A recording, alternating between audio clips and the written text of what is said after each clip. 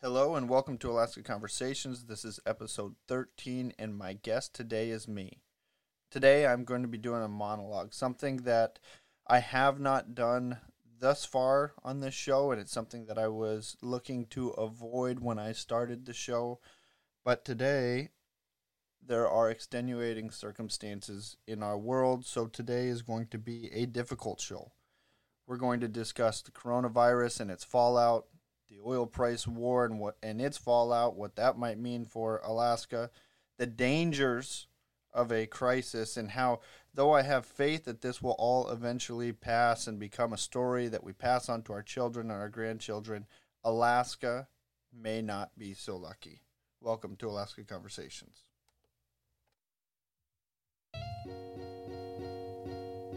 This is your host, Casey DeShock.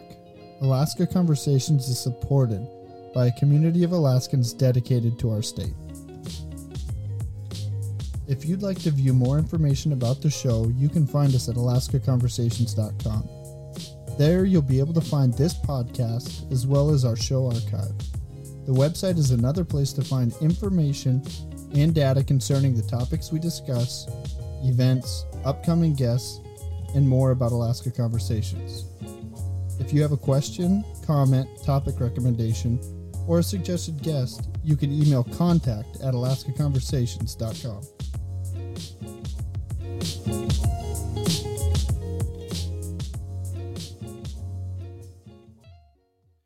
The show isn't broadcast live, so I am recording this Monday, March 23rd for context as you listen to it.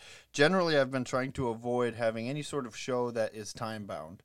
This isn't necessarily an outlet for news or breaking public opinion, but as you know, the coronavirus is something different, and it's posing a larger threat to Alaska, and so I'm talking about it. This may not be relevant in 8 months. Perhaps it will be prophetic. I am unsure, and I believe that everybody is unsure exactly what this is going to look like. I anticipate that we'll be looking at another truly unbelievable drop in the Dow this week. We're probably going to be trading around, we will see more than likely a 16,000 range. In the upper 16,000s, we'll break through 17,000. We're probably going to see oil touch $18 a barrel, and by that I mean trading under 19, 18.90, 18.95. And there are some extremely bearish opinions about what the unemployment numbers are going to look like. I am not as... I don't believe that they're going to be as bad as what are being said, but we're still going to see in the neighborhood of 1.8 million new unemployment claims, and it could be slightly worse, and I will be surprised if it's substantially worse. We're also going to see, though, on Monday, as I'm recording this, we're looking at a bailout package which is falling apart that won't hold true for the entire week. We will see an economic bailout to the tune of $2 trillion, perhaps more, and that's a significant number. It's hard for anybody to wrap their mind around it. And on top of this, we're going to see lockdowns across the country. We're at the beginning of this. They've been saying that it's going to be 15 days, or that we're going to bend the curve. In some of our more populated areas, we're saying that bending the curve to match medical supply or medical capacity, regardless of our best efforts, is not going to work. And so the lockdowns are going to continue to be a pressure on our economy, supply shortages, and we will be essentially on pause. Something that, for context, that people need to think about is that this is something that our economy has not gone through. And I'll explain this later on in the show, but sometimes we're comparing it to World War II or the Great Depression, the Great Recession, other events that have happened. Putting the global economy on pause is something that's uncharted. It's new. It's unbelievable. It's something that we don't know exactly what this is going to look like.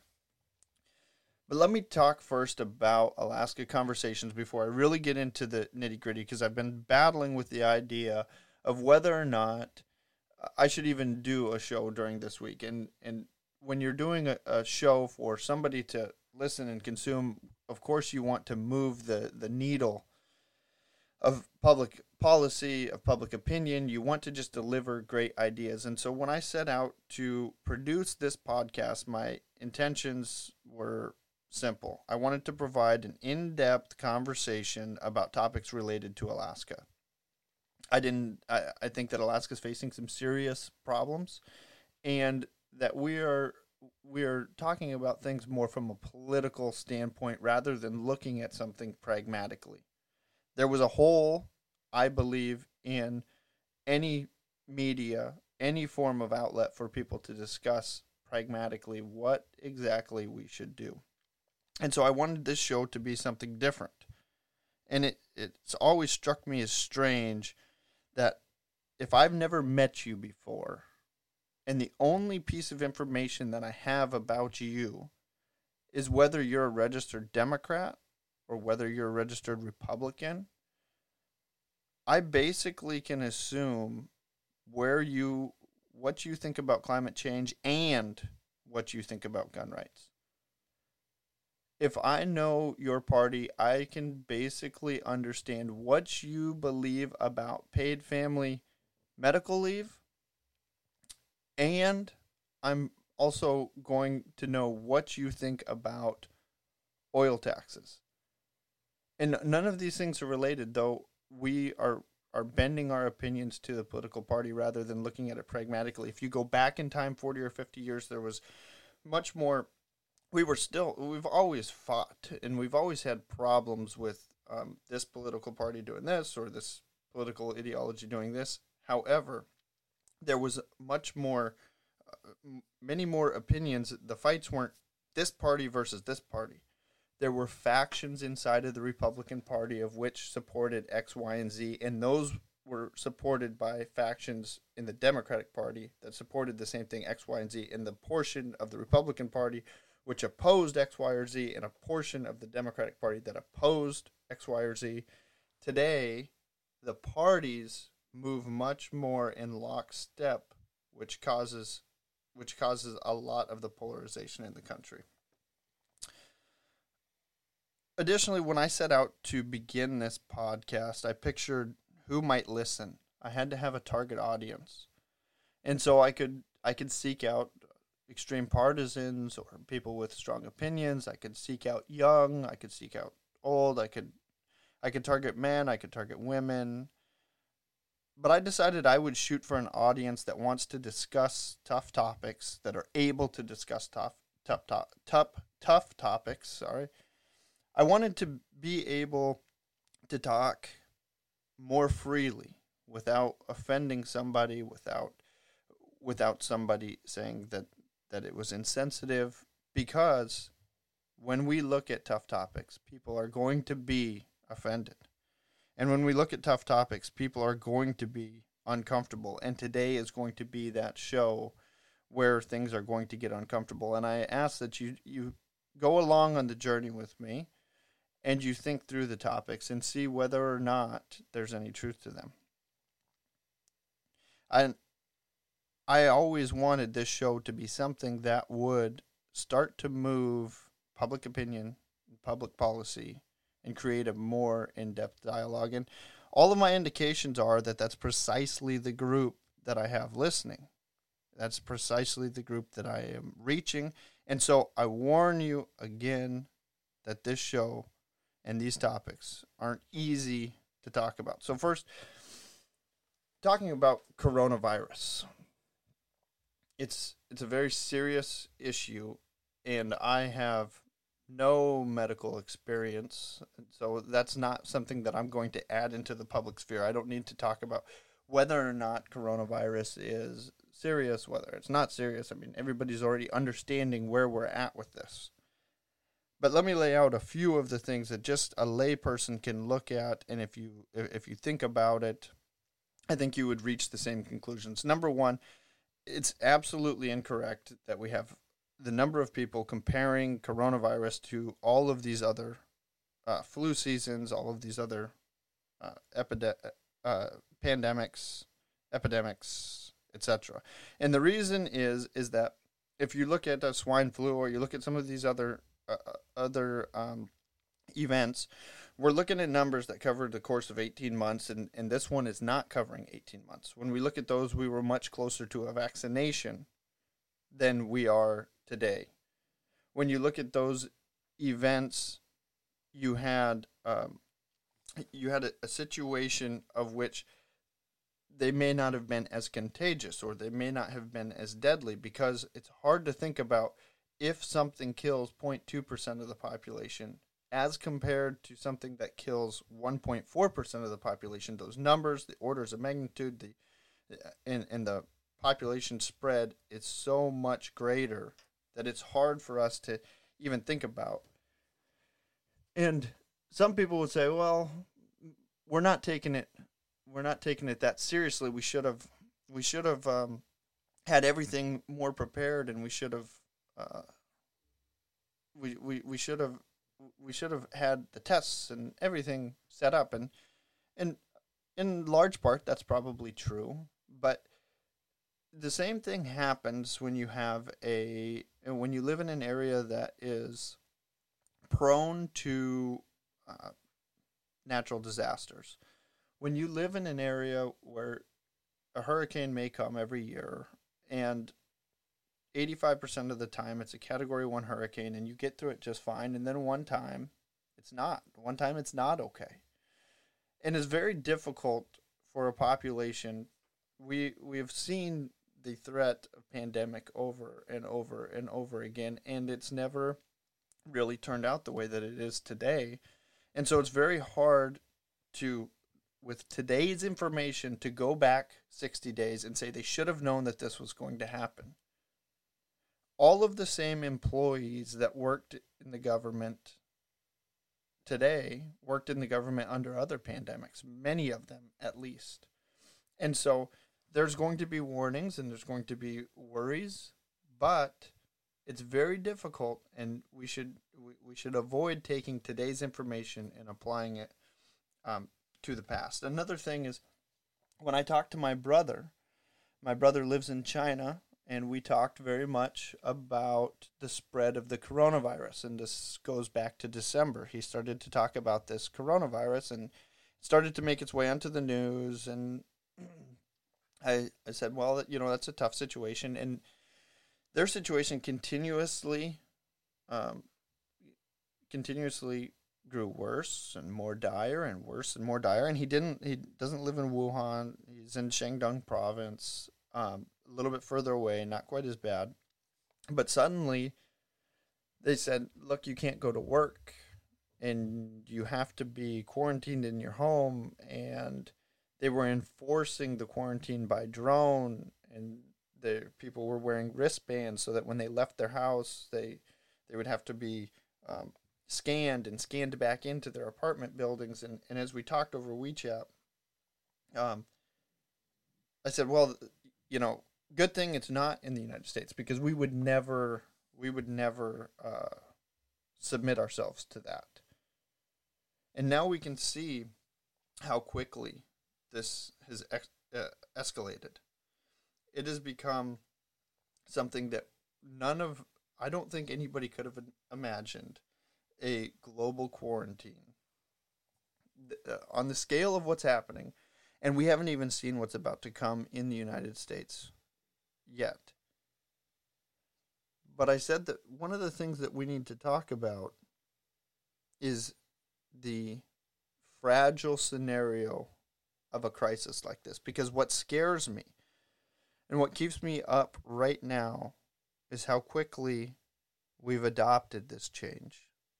What scares me is how quick we have become to begin to ridicule somebody that is not going into quarantine, to ask for the National Guard to be deployed to enforce different quarantines, to bring the same drones in to enforce quarantines, for people to say that they would very willingly suspend the right to appear before a judge or jury if you are violating your quarantine for the greater good. And so, as promised, a difficult question would be, does the greater good even exist? Think about it for just a second about whether or not the greater good really exists. And what I mean by this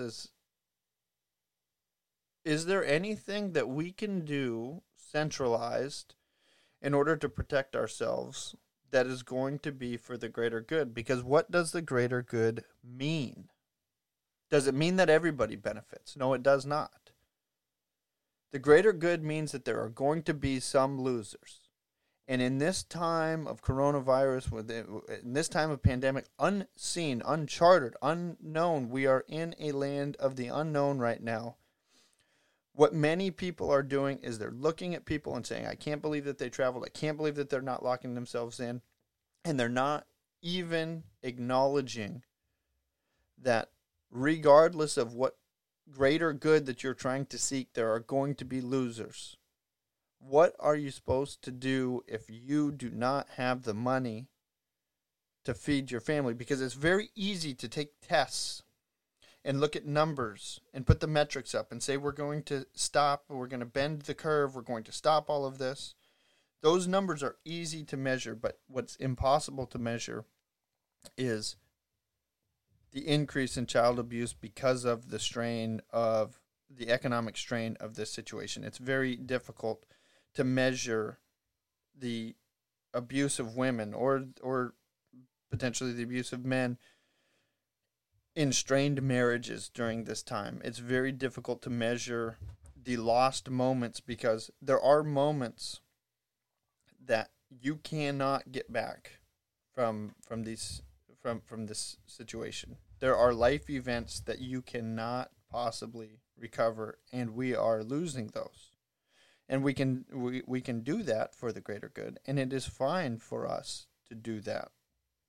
But everybody should keep in mind that there are losers in this situation regardless, and that their risk, if you just took the numbers logically, their risk of coronavirus, their own individual risk of coronavirus is not as serious as the risk to their family, and we are asking them to sacrifice their family for the greater good, and it's a very difficult thing to ask. Now, what's important to think about here, so that you're not saying, okay, well, this is a flat earther that isn't serious about coronavirus. Another thing to keep in mind is that this has been a global reaction. So regardless of what America was going to do, the global economy was going to take a hit from this, and we were eventually going to be instituting some of these same policies in the United States because of the seriousness. And I don't want to underplay the seriousness of coronavirus because it is different. It's very, very different. So we couldn't have sheltered ourselves from this entire crisis. We just could not have. But what's important to think about as well is what happens if all of this still overwhelms our medical community. Everything that we do still overwhelms our medical community. But we do it with a destroyed economy. So that's where what I was talking about, the dangers of a crisis are that this crisis, it will pass. We will get through it.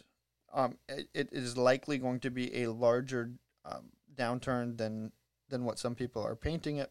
But on large part, months from now, life will probably return to normal. Some people may think right now in this panic moment that life is forever changed, but life will at some point return back to normal. I have that faith. I don't believe that people are going to only talk over Skype for the remainder of their life. So we will return a little bit to normal, but what we're going to have to do is we're going to have to look back on this moment kind of the same way that we look back at World War I, we look back at World War II, we look back at the Great Depression, and the numbers and the data that we look at are going to be able to be manipulated a little bit, and it's not going to be data driven when we look back and we see whether or not we reacted correctly. Because some of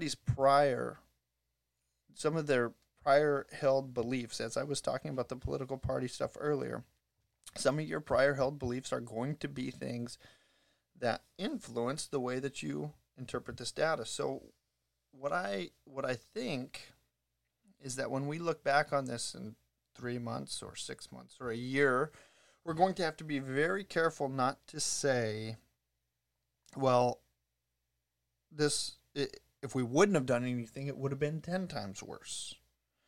Or if we would have just instituted X or Y or Z, it would have been worse. Or because we did this, we fixed everything. Because that's not going to be the case. As we went into this crisis, Amazon stopped international travel and travel to China in February. Google, Coinbase, Twitter, Indeed, Oracle, Apple, all of these companies before the United States government or before any city or before any state, they promoted their employees to work from home, and so they were taking actions without government action. Nestle asked its employees not to travel even domestically, but certainly not internationally. Major League Baseball shut down before the government did anything. The NCAA shut down March Madness before the government did anything. The NBA canceled its season before the federal government did anything. And then, after all of this movement was happening, we knew that we can socially isolate some of the more vulnerable population. It's something that we could have taken the steps to do, but we moved to a recommendation that everybody begin to hunker down, and then cities in San Francisco and then New York and Washington and California, Anchorage now, with the hunker down policies, they were all happening after the fact. And when we look back on this moment, there will be a large segment of the population that says we didn't do enough. And what we're going to forget, what is very likely that we're going to forget, is that factories were repurposing before people recommended or people demanded that they begin to produce supplies for the medical community. Factories started to repurpose of their own accord. We couldn't get supplies around the country fast enough, so we took the regulations that say that truckers can't drive over 8 hours in a given day. In Alaska, it's a little bit longer, but we took those regulations and we eliminated them so that we could get supplies around. We looked at medical licensing and we decided to relax them so that we could move human capital and labor around to flex it to the areas that needed it the most.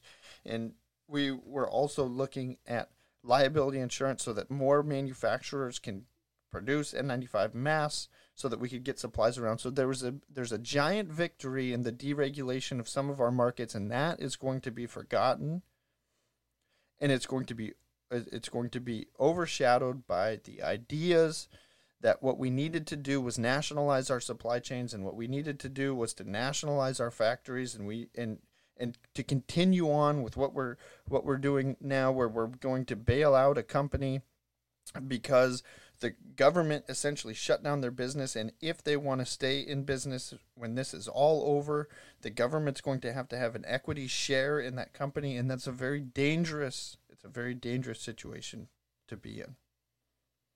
But overall, all I can say about coronavirus is that we're in this now, and now we have to look at how it is that we can recover our economy, because one would say, well, if we get done with the lockdown, what we can do is we're going to provide a stimulus package, and that itself is going to keep our economy going. We can tread water until it's time for us to get the economy back going, to unleash the economy. And people are thinking that maybe it'll be a V-shaped recovery. And I disagree with that. I disagree with it wholeheartedly, and I don't even think that a stimulus package would work, because when you look at the Great Depression or you look at the Great Recession of 2008, what happens in these situations is you have a catalyst which creates either the contraction of the money supply or the contraction of supply in general, because so you stop producing the same amount of goods. There's a host of reasons that can happen, or a host of reasons that can be the catalyst for that. But what's generally understood is that the demand for goods starts to move away, and we're not producing enough. And so through lower interest rates, through a stimulus package, we can drive up demand, keep the spending going, and to balance out our economy and give it a leg up so that we can continue on. This outside shock, where we're not producing anything, we're forgetting very much the margins, where you have a business that only had enough revenue to cover a month shutdown, and there's not a whole stream of pent up demand that's going to be jumping off of the shelf. So if you don't eat a meal at a restaurant, or you don't go to a movie, or you don't go and do some of these things, it's not as if you do double or triple or quadruple. When things open up, things will slowly return back to normal. Those businesses will not have this huge influx of money as soon as this is over, and many of them are going to go out of business. Now, you could argue that when they go out of business, that there will be buyers to come back into the market and to replace. So if you have a bagel shop in Anchorage and the bagel shop goes under, you're going to have a new bagel shop owner that comes in and buys that property, or at least leases that property from the commercial owner and begins a new bagel shop. And so maybe it's a more efficient allocation of our economy in the long run, but that's again something that, if you look at the next 18 months, if we don't have a vaccine or a clear idea of how this thing is going to end, who's going to make these investments to start the new company, fearing that the same thing will happen in the fall? And so there's going to be this continued contraction in economic activity, which will cause more and more businesses to go under, and those can't be replaced. When you have a consumer, somebody that's going to work, and the retail sector gets shut down, they're going to be taking on more debt, probably through a credit card. The stimulus is not going to be enough to cover rent and feed your children and to pay for anything else that you have. You may have had too much debt to begin with. But when you come out the other side, not only are your wages not going to be extremely increased, not only will the stimulus not have been enough to cover all of your living expenses, but you're going to be in greater debt than you were before. You're going to be in a worse situation than you were before. That's what's going to happen. Some of these businesses are being asked to take out loans to take on more debt so that they can stay alive. And that may be the case. But even if it's at zero interest, even if it's all of these scenarios, the businesses, the ones that survive, are coming out in a much worse situation, in a much worse footing than they were in before this crisis.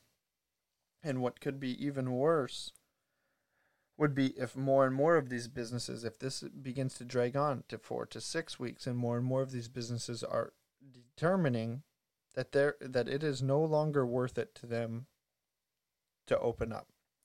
Because you're forgetting that as you furlough employees and you get rid of employees, it's very hard to attract them back. So when you have employees and you go into this long-term shutdown, let's say it's 4 or 6 weeks, there's going to be a large number of employees that do not want to come back to work. Their life will adjust.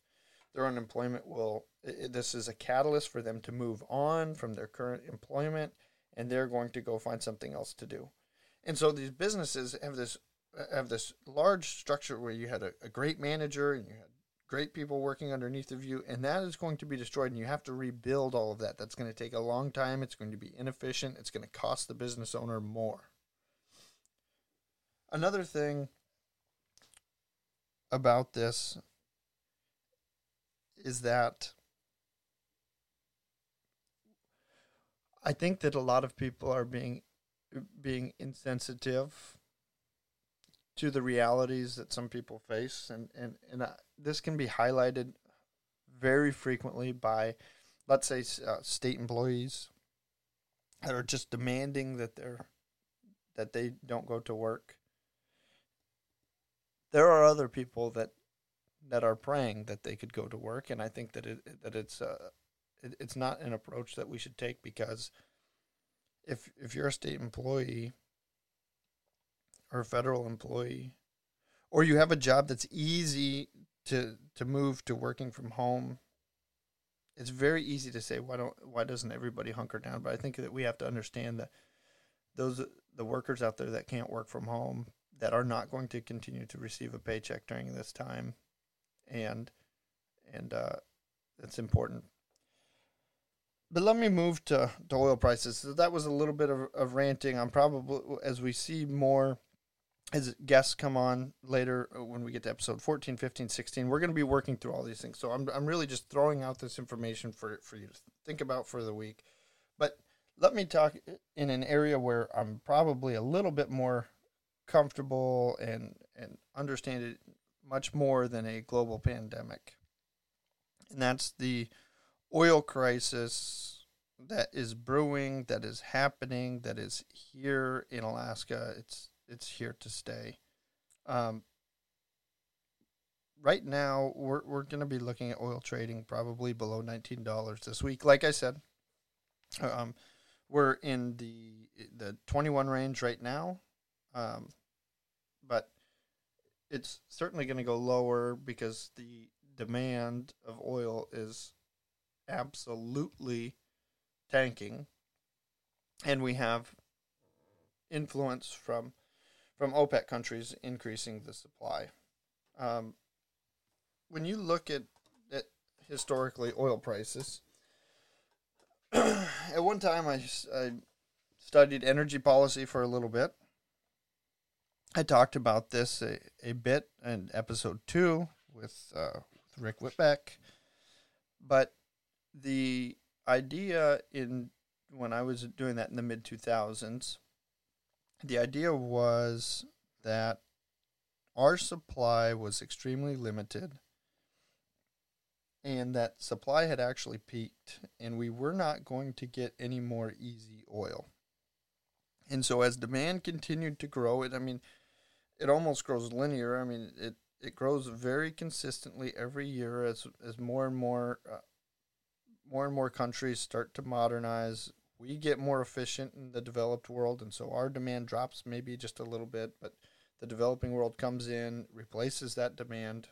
It grows very consistently every year, the demand. Well, the idea was supply was going to continue to shift to the left, which would mean a decrease in supply. And so it was becoming more and more rare. There were people that said that oil prices were going to hit $200 a barrel. Alaska itself, in 2008, 9, 10, as oil revenues went through the absolute roof, we began to build out our infrastructure in such a way, or not really our infrastructure, but really just to build out our budget in a way that planned for $100 or $120 a barrel oil. And now we are where we are. When I look at the oil prices, I go back to 1973, the oil embargoes, and what happened.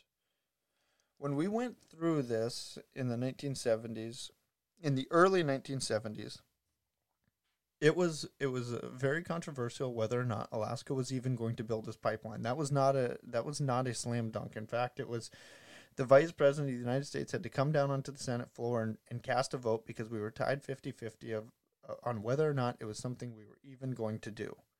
And the reason that happened is because you had external factors which had taken the oil price in inflation-adjusted terms and increased it by 2 or 300%. It went from, if you adjust for inflation, it went from what was the low 20s up to nearly $60 overnight, just that quick. And so Alaska began to to build this infrastructure and change the trajectory of the state, change our revenue picture forever. That shock did not end right away. It changed the perception of the world, and so prices continued to grow through the early 1980s. If you're Alaska, you're 1973, you should really look at your 1973 as your 2001. 2001, after September 11th, the world was changing again. We were getting ready to go into war, and so prices began to rise. And we were also a long ways away from when we started to come up with the theories of peak oil supply and oil being unavailable. Well, in the 1970s, when those theories started to come out, it takes a while for them to take hold in the population, to have enough people do the studies that say, okay, we are actually really running out of oil.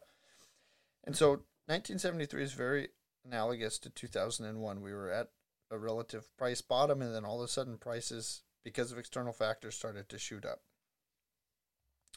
Public perception continued to feed the idea that oil prices were going to continue to increase. And so over the course of the next 7 years, oil prices drove up all the way to their peaks in 2008.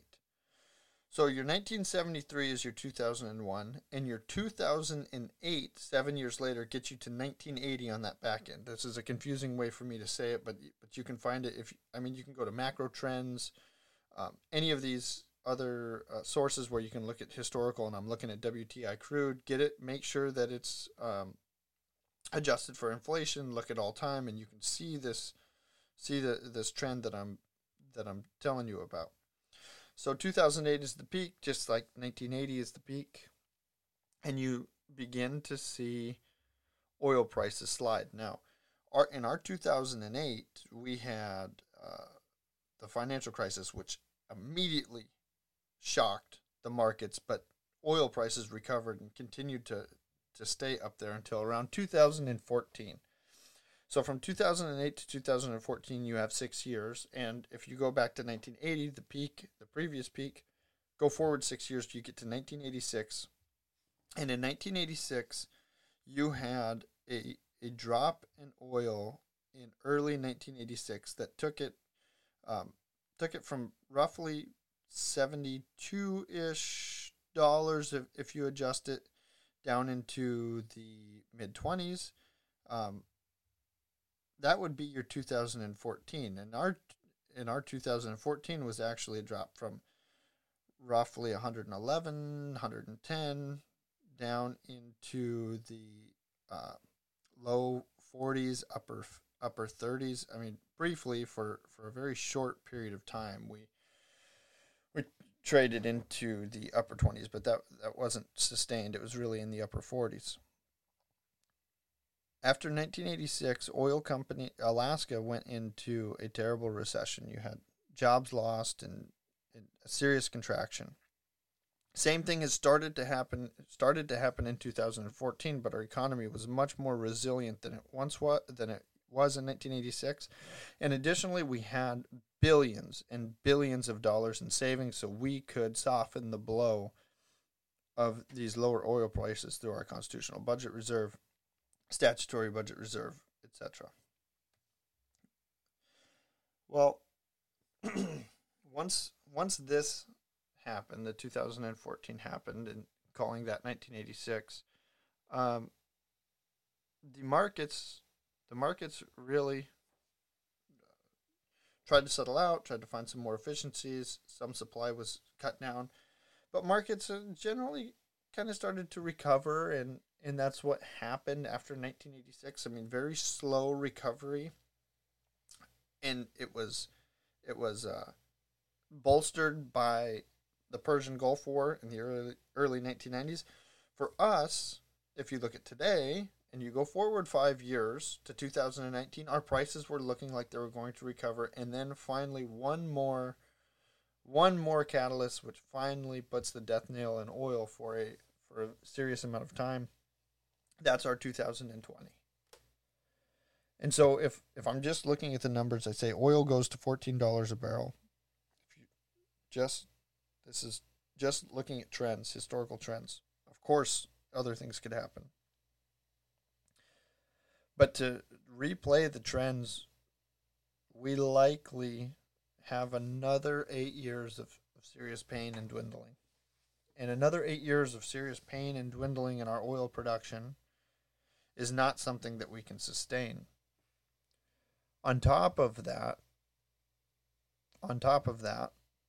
we have a change in the sentiment of the world where JP Morgan is saying that they're not going to invest in oil projects, particularly in the Arctic. Wells Fargo says the same. Goldman Sachs says the same. Barclays says the same. And these companies need to have some form of outside money if you want to get wildcatters in. ConocoPhillips, they can use other operations to finance their Arctic operations. Same with ExxonMobil. Attracting new development on the slope is going to be very difficult if companies are struggling to find financing. And it's not just the large banks not financing. What you have is pension programs across this country. I mean, you can think if you're in California and a large portion of your state employees' pension plans are invested in oil companies, that there can be a claim that that the pension programs should divest from, to be socially responsible, should divest from oil companies, which drives down the stock prices, takes away capital for these companies. You have college endowments across the country that are saying that out of social responsibility, they need to divest from oil companies. And so there is serious pressure in the oil industry. On top of that, the shale revolution from high prices, the shale revolution has changed not necessarily what producers have for a supply on that day, but our perception of the rarity of oil has changed, and it will take a long time for that to shake out. And so the long-run supply of oil has been increased for a significant amount of time, because if the price goes up, in the short run, we can cut down oil production. We can turn off a well, we can turn off exploration, etc.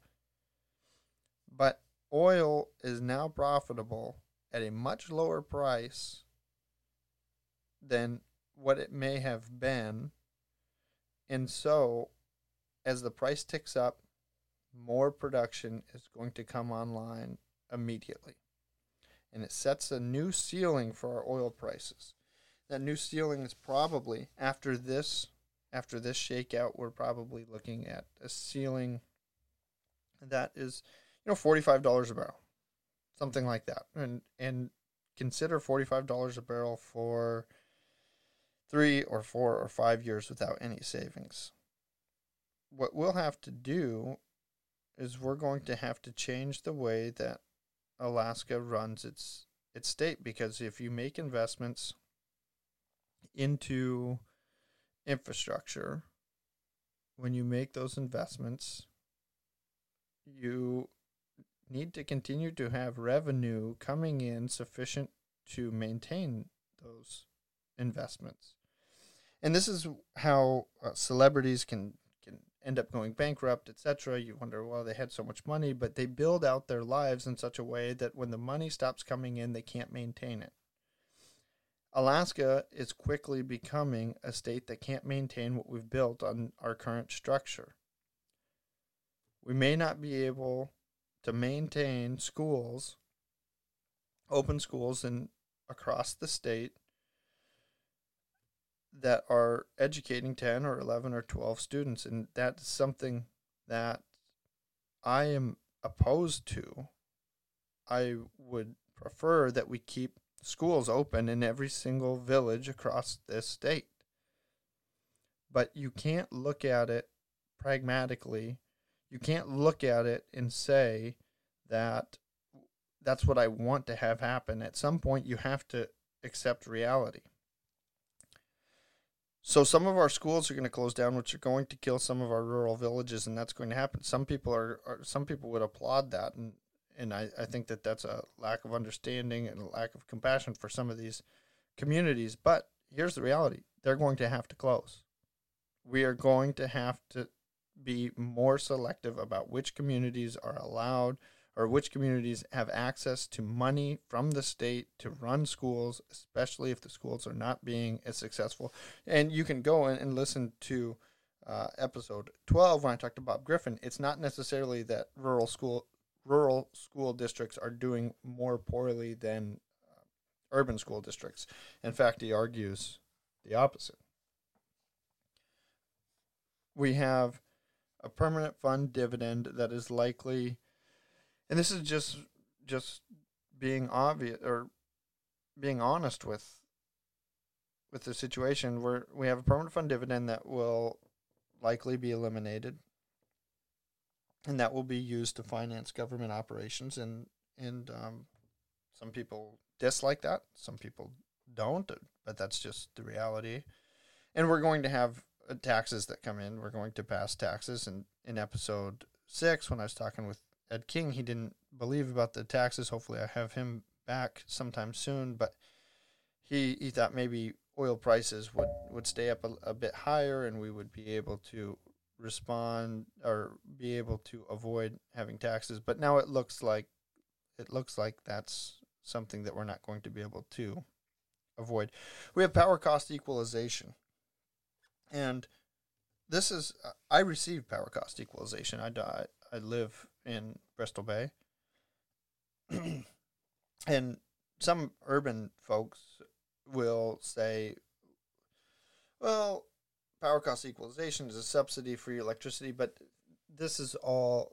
none of this is an understanding of the situation. I mean, when you look at natural gas production per se in Cook Inlet, it's been heavily subsidized. We have done a lot of things to build out the infrastructure of the rail belt and to get cheaper cost energy to the more populated areas. And so power cost equalization was an attempt to spread some of those investments into our entire economy in the state.